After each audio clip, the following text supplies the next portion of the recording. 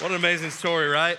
It's so cool to see all the things that God is doing in the lives of people here in this church, in our city, in the schools here in Winston-Salem, and we just cannot get enough of it. And so just pray that God continues to use more stories like that to encourage us, to push us forward on mission ourselves. If you don't know me, my name is Caleb Duvik. I'm one of the pastors here at Two Cities, and I'm excited to be joining you guys as we continue in the series on the book of James. If you have your Bibles, you can actually pull those out. You can flip over to James chapter 1. We're going to keep going where we left off. And while you turn there, I just thought it'd be fun to share a story with you from the life of the Two Cities staff, give you a peek behind the curtain sometimes. And so one day, I was together with one of our staff members working away on some stuff, and I see him pull out his wallet and pull out his credit card. I'm like, okay, getting on something on Amazon or something like that. But within a minute, I see him holding out his phone like this, holding up his card like this, to take a selfie. And I'm like, what are you doing? He said, well, Apple reached out to me. They said there was a data breach and they needed to get all my information again. I'm like, you need to stop immediately. Apparently, he's already given them his name, his address, his phone number, his social security number, his credit card number, and he was about to give them facial ID. And so, he had to, of course, get identity theft protection, all this kind of stuff. You were like, who is this? I want to know who it was. But I tell you that story because today we're going to be talking about temptation. And that story is actually a really good picture of what temptation tries to do to us. It tries to deceive us. It tries to draw us in. It tries to make us do foolish or sinful things. And ultimately, at the end of the day, what temptation wants to do is lead us to death and destruction. And you're going to see this. Let's just dive in and read it. You can start to see this yourself as James unpacks for us. It says, starting in verse 12, "Blessed is the man who remains steadfast under trial. For when he has stood the test, he will receive the crown of life which God has promised to those who love him. Let no one say when he is tempted, I am being tempted by God, for God cannot be tempted with evil, and he himself tempts no one. But each person is tempted when he is lured and enticed by his own desire. Then desire, when it is conceived, gives birth to sin. And sin, when it is fully grown, brings forth death. Do not be deceived, my beloved brothers. Every good gift and every perfect gift is from above, coming down from the Father of lights, with whom there is no variation or shadow due to change. Of his own will, he brought us forth by the word of truth, that we should be a kind of first fruits of his creatures." And so in this passage, what you're going to see is James is giving us a sneak peek behind the curtain. He wants us to see how temptation works. He wants to understand what's going on whenever we experience temptation. And here's what his ultimate desire is. It's the big idea for today, is that the better you understand temptation, the better you are going to experience victory by God's grace in your life when you face temptation. So the better you understand it, the more victory you are going to see. Now, I feel the need to make a note here. Mere intellect is not going to, by itself, going to lead you not into temptation and deliver you from evil.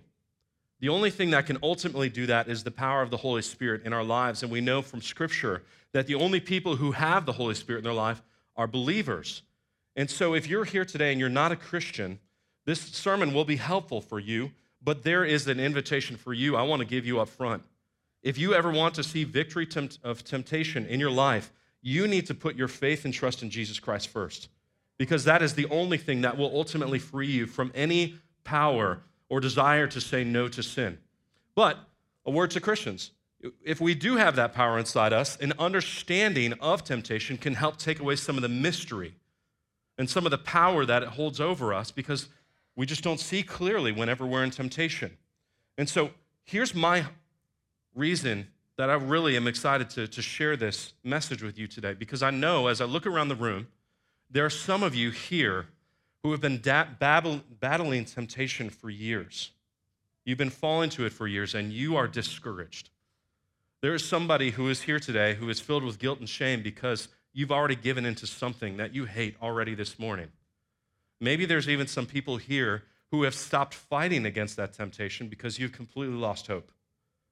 But here's my prayer, is that the Lord would use this word from God to help free many of you from temptation today. That it would give you hope that you can fight against it and you can see something different than what you're used to. Something good and something beautiful. That's what James's prayer for us as he walks us through this. as well. And the way that he's going to help us get an understanding is he answers 4 questions that we all need to know when it comes to fighting temptation. So 4 things he's going to unpack for us. The first is, what is temptation? If we're going to fight temptation well, it's probably helpful for us to know what temptation is, that we all have common language here. And so look with me in verse 12. It says, "Blessed is the man who remains steadfast under trial, for when he has stood the test, he will receive the crown of life, which God has promised to those who love him. Let no one say when he is tempted, I'm being tempted by God, for God cannot be tempted with evil, and he himself tempts no one." And so what we see here are 2 different words, 2 different languages, right? We see trials and temptations, and what we see is they're different from each other. Trials and temptations are different. Trials, Kyle did a good job a couple of weeks ago as he started off the book of James, unpacking what trials are. They're inevitable circumstances in life that make life hard. They're things that we all experience together. They are external. Trials are things that we face outside of us. And we see that God allows trials in our lives for a purpose. He's using them to create endurance, to strengthen us for what's ahead. But he reveals in verse 12 what it ultimately is for. It says, "Blessed is the man who remains steadfast under trial, for when he has stood the test, he will receive the crown of life." God wants to strengthen us and give us endurance so that he, in the end, can give us a crown of life. Now, when you hear this word, often we go right to thinking about kings and queens like King Aragorn, but really what it's talking about is a crown that they would give to an athlete. This may be hard for you to believe, but in a past life, I was an athlete, all right? I used to run track. Even more surprising, I used to be pretty good at it. And so whenever I would run track at Sandwich High School, go Indians, all right? Whenever I'd run a race, you know what they would give me? They would give me a medal. But back then, they didn't give people medals. They gave them a laurel wreath crown and put it on their head that symbolized, you ran this race, you were victorious, and you won. And that's a picture of what James is saying we're going to get at the end of time, is when we have run our race and when we have endured all the trials and made it to the end victoriously, we're going to receive that crown that says, you made it. You have eternal life with your Lord and Savior, Jesus Christ, waiting for you. That's a beautiful picture. And so we see God uses trials as an end for our good, today and forever. The purpose of trials is our good, but the purpose of temptation is the opposite of that. The purpose of temptation is to try to get us to pursue evil. And so here's how I define temptation. It's opportunities to choose something other than God. It's an opportunity to choose something other than God. All temptation is rooted in the lie that something other than God and his will for my life can meet my needs or bring me satisfaction. It's the lie that God is not that good and sin is not that bad. And while trials are something we face on the outside, they're external, temptation is something we face on the inside. It's internal. Here's something that we see. Temptation is also experienced by everyone. Kind of like trials, temptation is experienced by everyone. In verse 13 it says, let no one say when he is tempted. James doesn't say, now if you happen to be tempted, or if you happen to be one of those particularly weak Christians that still experiences temptation. No, he says, when, broadly, across the board, this is something that we will all face. It is normal for Christians. It is something that we're going to carry with us to the grave. We will never outlive it. We will never outgrow it. One of the mistakes that sometimes people make is they assume whenever they become a Christian is that you're just not going to have temptations anymore. But that's wrong. What we see in Scripture is actually Christians probably see increase in the temptations that they face in their life. And so one thing James wants us to see is that we should never be surprised when we experience temptation in our life. Here's another thing that we should see is that, hey, we should not pretend that we don't struggle with temptation, right? We see in verse 14 says, but each person is tempted. Let me ask you a question. Why do we sometimes like to pretend we don't struggle with this? I've led community groups for over a dozen years, and in almost every iteration of group that I've led, there's always one guy when we're talking about what we're struggling with who's like, yeah, I don't struggle with anything. I don't have any temptations. I'm like, really? How do I be more like you, okay? But the reality is like, man, we know, like, be honest. You're struggling with this too because, man, we can look in Scripture and we can see that. And we feel like there's this need to hide, and I don't know why. Because you can look around the room and it's like, man, all of us are in this place. You're not alone. We're not going to think less of you because we're all there. And so we can be honest about the temptations that we're struggling with. You don't have to hide it behind a mask. And maybe if you don't feel like you genuinely, maybe if you feel like you genuinely don't struggle with temptation, that may be a sign that you're not truly a believer. Because maybe you don't have the Holy Spirit pointing these things out in your life. And that's something else for you to think about. But that maybe should help us to see, man, maybe there's better questions we can ask. I think about this as a community group leader. You know, instead of asking, hey, did you struggle with temptation this week? It's a bad question. Of course we did. Maybe a better question to be, another question that would be better is, hey, when you struggled with temptation, how did you fight it this week?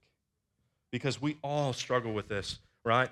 Another thing we see about temptation is that it's common, but it's specific, all right? Here's what I mean by that. 1 Corinthians chapter 10 says, no temptation has overtaken you that is not common to man. Now, this is something that should be encouraging to us because it's saying that all of us struggle with similar temptations. We all struggle with similar temptations. There's three overarching temptations that we see in Scripture. It's the temptation to have, to acquire these things for ourselves, the temptation to feel, to experience these things that we think are good for us, or the temptation to be. We're willing to compromise ourselves to become this thing. We see Satan tempting Jesus with these three temptations when he comes to him in the wilderness. And so you can see there's commonality to the temptations that we feel. Most of us deal with the temptation to overindulge in something. Most of us struggle with some kind of sexual temptation. Most of us struggle with some kind of temptation to escape our experiences through something. And so we can relate to each other in so many different ways. And so they're common, but we also see that they're person-specific as well. They're specifically designed for the person. One of my jobs as a pastor for you guys is to live my life openly and authentically before you. One of the things I've never been tempted with is to overindulge in cabbage and cauliflower. All right? You put me in a buffet with all that stuff, I promise you I'm not going to overeat. I've never struggled with the temptation to covet someone's My Little Pony collection. Just doesn't do it for me. That may be for other people. But what I can tell you is I struggle with the temptation to overindulge in soda and unhealthy food. I struggle with the temptation to look at other people's giftedness in ministry and wish I could be like that and lead me to envy and covet. Now, that's me. Maybe you can relate to that, but maybe for you it's something else because they're specific to each and every single one of us, right? Another thing that we see about temptation is that temptation is not from God. Look with me in verse 13. God may be the source of trials, but he is never the source of temptation. James says, let no one say when he is tempted, I'm being tempted by God. For God cannot be tempted with evil, and he himself tempts no one. And so James is giving us a little theology of God. He's reminding us of what God is like. He's saying that there's not a tiny particle of God that is evil. God cannot be tempted by it. There's no attraction for him towards it. He is pure in every respect. And because of this, he does not tempt anybody. We can be sure that God is never trying to trip you up. He's never trying to seduce you to things that he hates, like sin.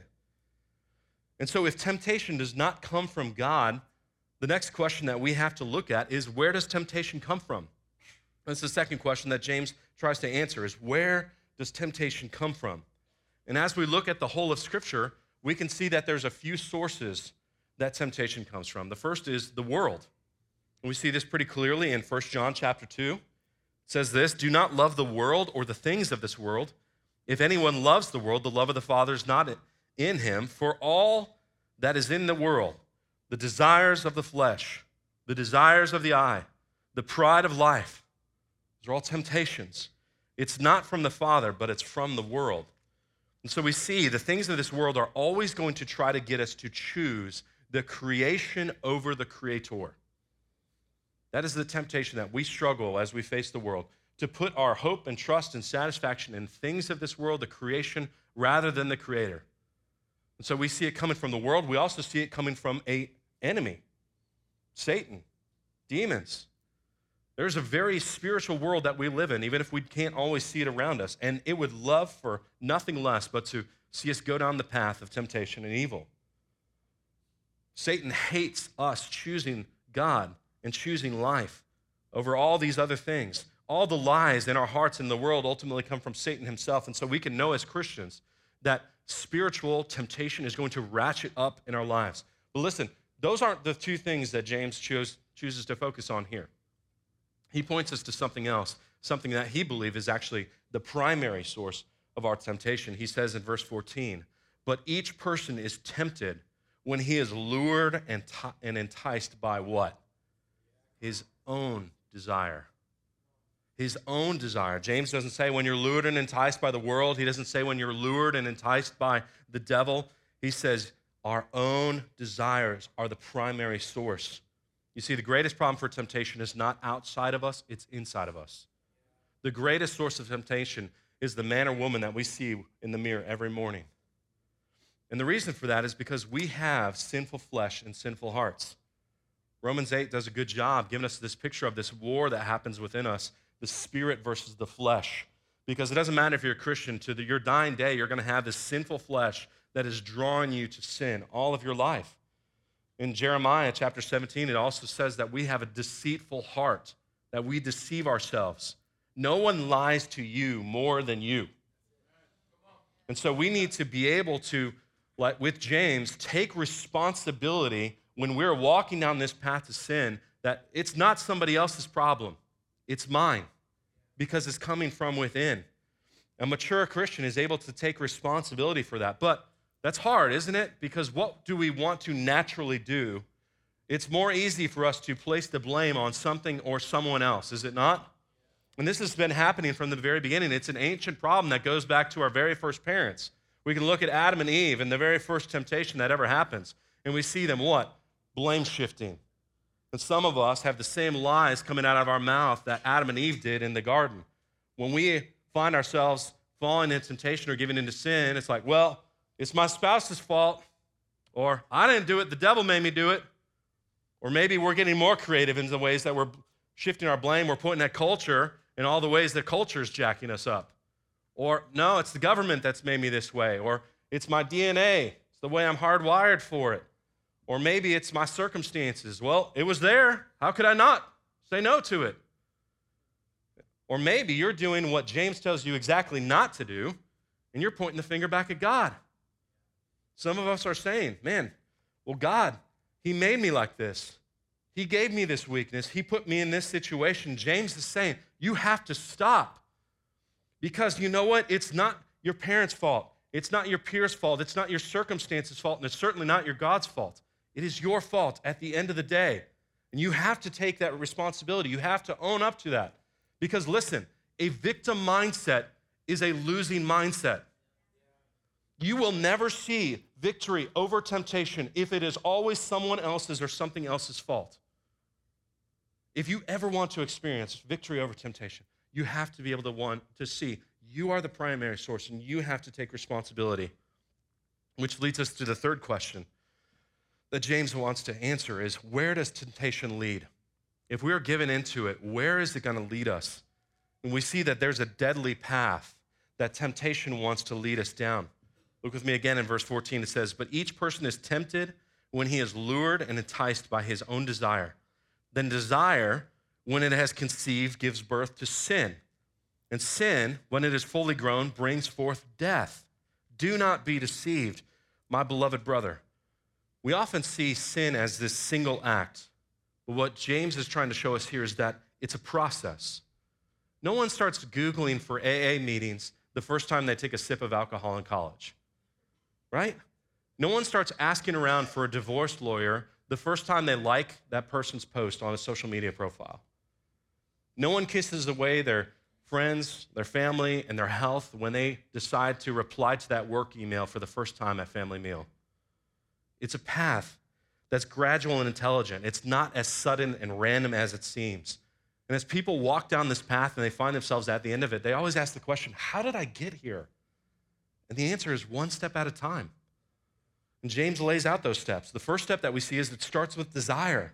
In verse 14, again, But each person is tempted and lured and enticed by his own desire. And we see this reference to a lure in every commentary that I read say, hey, this is a fishing metaphor. Some of you are like, cool, I love that, right? This idea of a lure. Now, I don't know much about fishing. My grandfather used to take me when I was younger. Me and my brothers, we were so stupid. We would buy all these lures that we had no idea what they were for.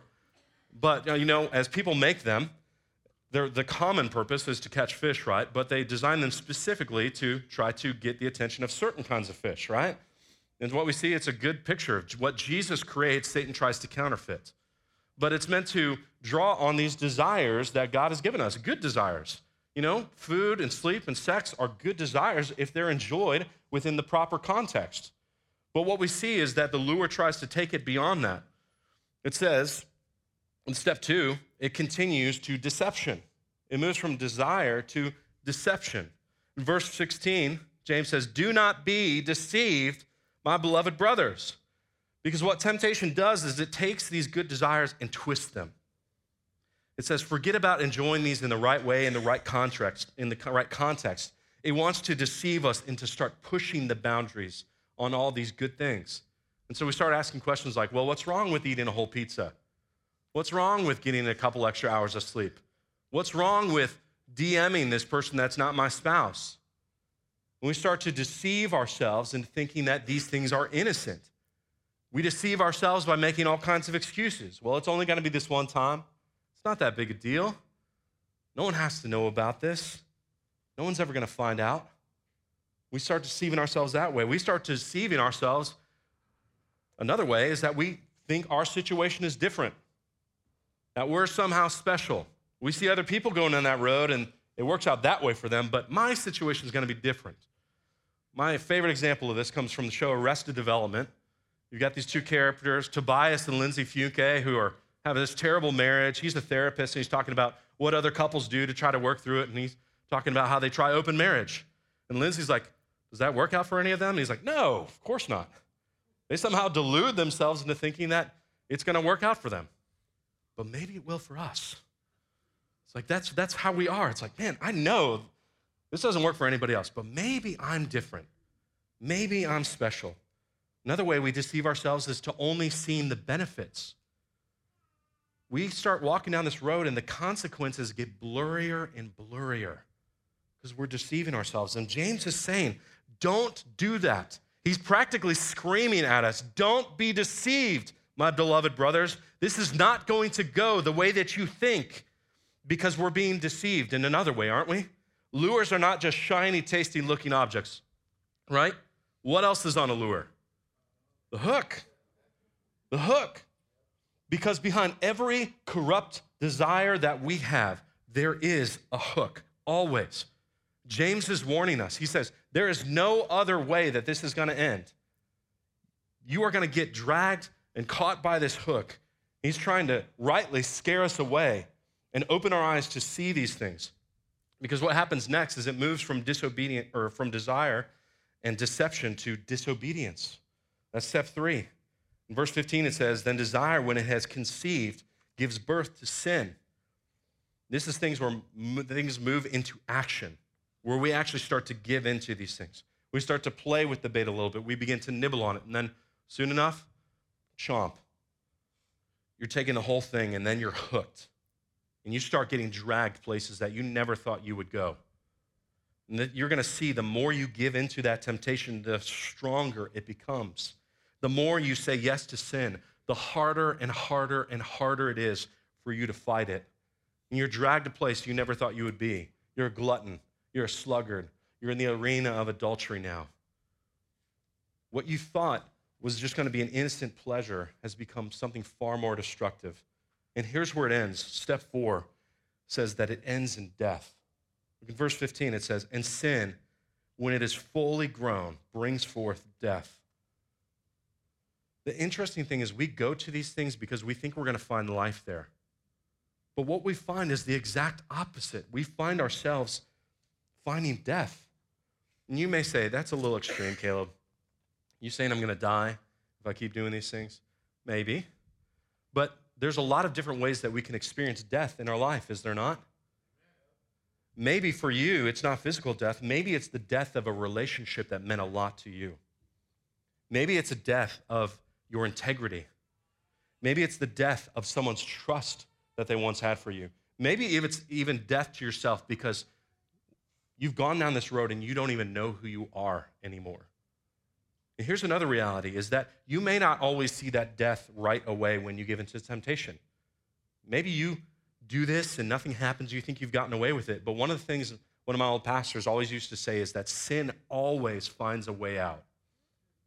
It may be days later, it may be months later, it may be years later, but sin loves to find a way out and try to bring as much destruction into your life as it can. Maybe that's why it's waiting, because it knows I'm going to bring more death and destruction to you and the people around you if I just let this drag out longer. And so we need to be very aware. And here's something to note for the Christians that are listening to this. The enemy cannot take away your salvation through temptation. That's one hope that we have. But here's what the enemy can take away. He can take away your assurance of salvation. He can take away any credibility or influence that you might have had for the kingdom purposes that God left you on this world for. He may take away any joy that you should have felt from your salvation. And in the eyes of the enemy, he's perfectly happy with that whenever that happens in the life of a believer. That's a big win for him. What James is saying is you have to consider what this is going to end as. You have to look down this deadly path because you need to see clearly when you keep saying yes, yes, and yes to this temptation, where it's going. Maybe one of the most helpful things that you guys can do today is think about the specific temptations that you're dealing with today and ask yourself, where could this end? Maybe you need to sit down and actually write this out. What do you stand to lose if you never learn to say no to this? What relationship are you going to lose? What is it going to do to your health? What's it going to do to your vocation? What's it going to do in your relationship with your kids? Where could this lead to death if what James is saying is true? And honestly, that should scare the tar out of you. But maybe it's one of the most helpful things that you can do. Now that we're all depressed, let's look at the last question that James wants to answer for us. And it's this: how do we get out of this? How do we get out of temptation? I don't know where you're at today here in this room. Maybe you're all too familiar with this deadly path. Maybe you're thinking back to all the ways that you've given into temptation over and over again, and you are having a hard time seeing how God can do anything good or redeem this situation that you find yourself in. But there's a truth that I want you to rest in today, even in the midst of failure, is that even though God did not bring us into this temptation, he can bring us out of it. It doesn't matter what you've done. It doesn't matter how far into it you've given yourself. Romans 8 says that God can work all things together for good, even your giving into temptation. He can work those things for good for those who love him. He wants us to see that we can experience something this day forward. James is going to point us to a different hope that we can have in the midst of temptation. Verse 17, it says, every good and every perfect gift is from above, coming down from the Father of lights, with whom there is no variation or shadow due to change. James is pointing us back to a God who is good and always will be. He doesn't change. There's no variation in that fact. He's also pointing us back to a God who's a giver of good and perfect gifts. And one of the gifts that we see him extending to us in the midst of temptation, we find this in 1 Corinthians 10. It says this, we saw this earlier, no temptation has overtaken you that is not common to man. God is faithful. You see that truth there again. And he will not let you be tempted beyond your ability, but with temptation, he will also provide the way of escape, that you may be able to endure it. You guys, the deadly path to temptation is not the only path. There is an escape hatch. There is a way out. There's another path that we can choose. And verse 12 tells us what that is. In verse 12, it says, blessed is the man who remains steadfast under trial. Our temptation can become trials, right? For when he has stood the test, he will receive the crown of life. You see, when temptation, the world, and our enemy is offering us death, what do we see God extending to us? life. The very opposite. And so one of the ways that we can fight temptation is by seeing temptation not as an inevitability of death, but an opportunity for life. It is not inevitable that this has to lead to death. It's an opportunity for us to choose the path of life. Here's the reality. Before Christ, the path to death was the only option for us because Romans says that we were a slave to sin. That means we could not choose anything different but to run down that path of death as hard as we could. And let's be honest, as sinners, we didn't have a desire to choose anything else. We would run down that no matter what. But what we see is that Jesus Christ came and gave us another option. He became deceived and tempted in every way as we are, but he did not sin. He did what we could not do. But in spite of that, he ran down that pathway to death and died the death that we should have died so that he could come back and say, you don't have to do this. I have purchased with my blood another path for you, and it's a path to life. And so what we see is that, man, whenever we have a temptation, it's no longer a straight path to death, but it's a fork in the road that we get to choose. Are we going to choose death? Are we going to choose life? And when we have faith in Jesus Christ, what we see is that we are no longer slaves to sin. You don't have to say yes to sin. You're not a slave anymore. You are a son and daughter of the King. He has given you the freedom to be able to choose him instead. And when we have faith in Jesus Christ, what we see is he gives us new desires.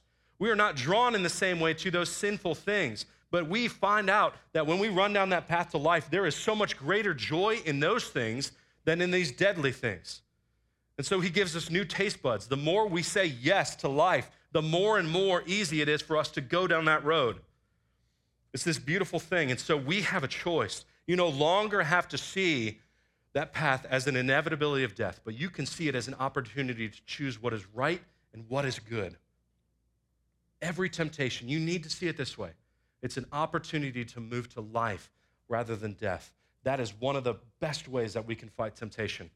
Here's another way we fight temptation. It's by being ruthlessly committed to the truth. Verse 18 says, of his own will, God brought us forth by the word of truth, that we should be a kind of first fruits of his creation. James is reminding us that it was the truth of the gospel that saved us, and it's that same truth of the gospel that is going to save us from our temptations. We have to be ruthlessly committed to that truth of the gospel. Some of you need to start telling yourselves that truth because you have not been hearing it. You have been deceived. Some of you need to finally admit that you are on the path to death. You cannot get out of something that you don't believe you're in. You have to admit that to yourself. Some of you have to finally admit that you are the one that needs to take responsibility. You need to stop blaming something or someone else for your temptation and for your sin. You need to admit that and be ruthlessly truthful with yourself. Some of you need to be truthful and say, I have been miserable running down this path. Because the sinful Christian is a miserable Christian.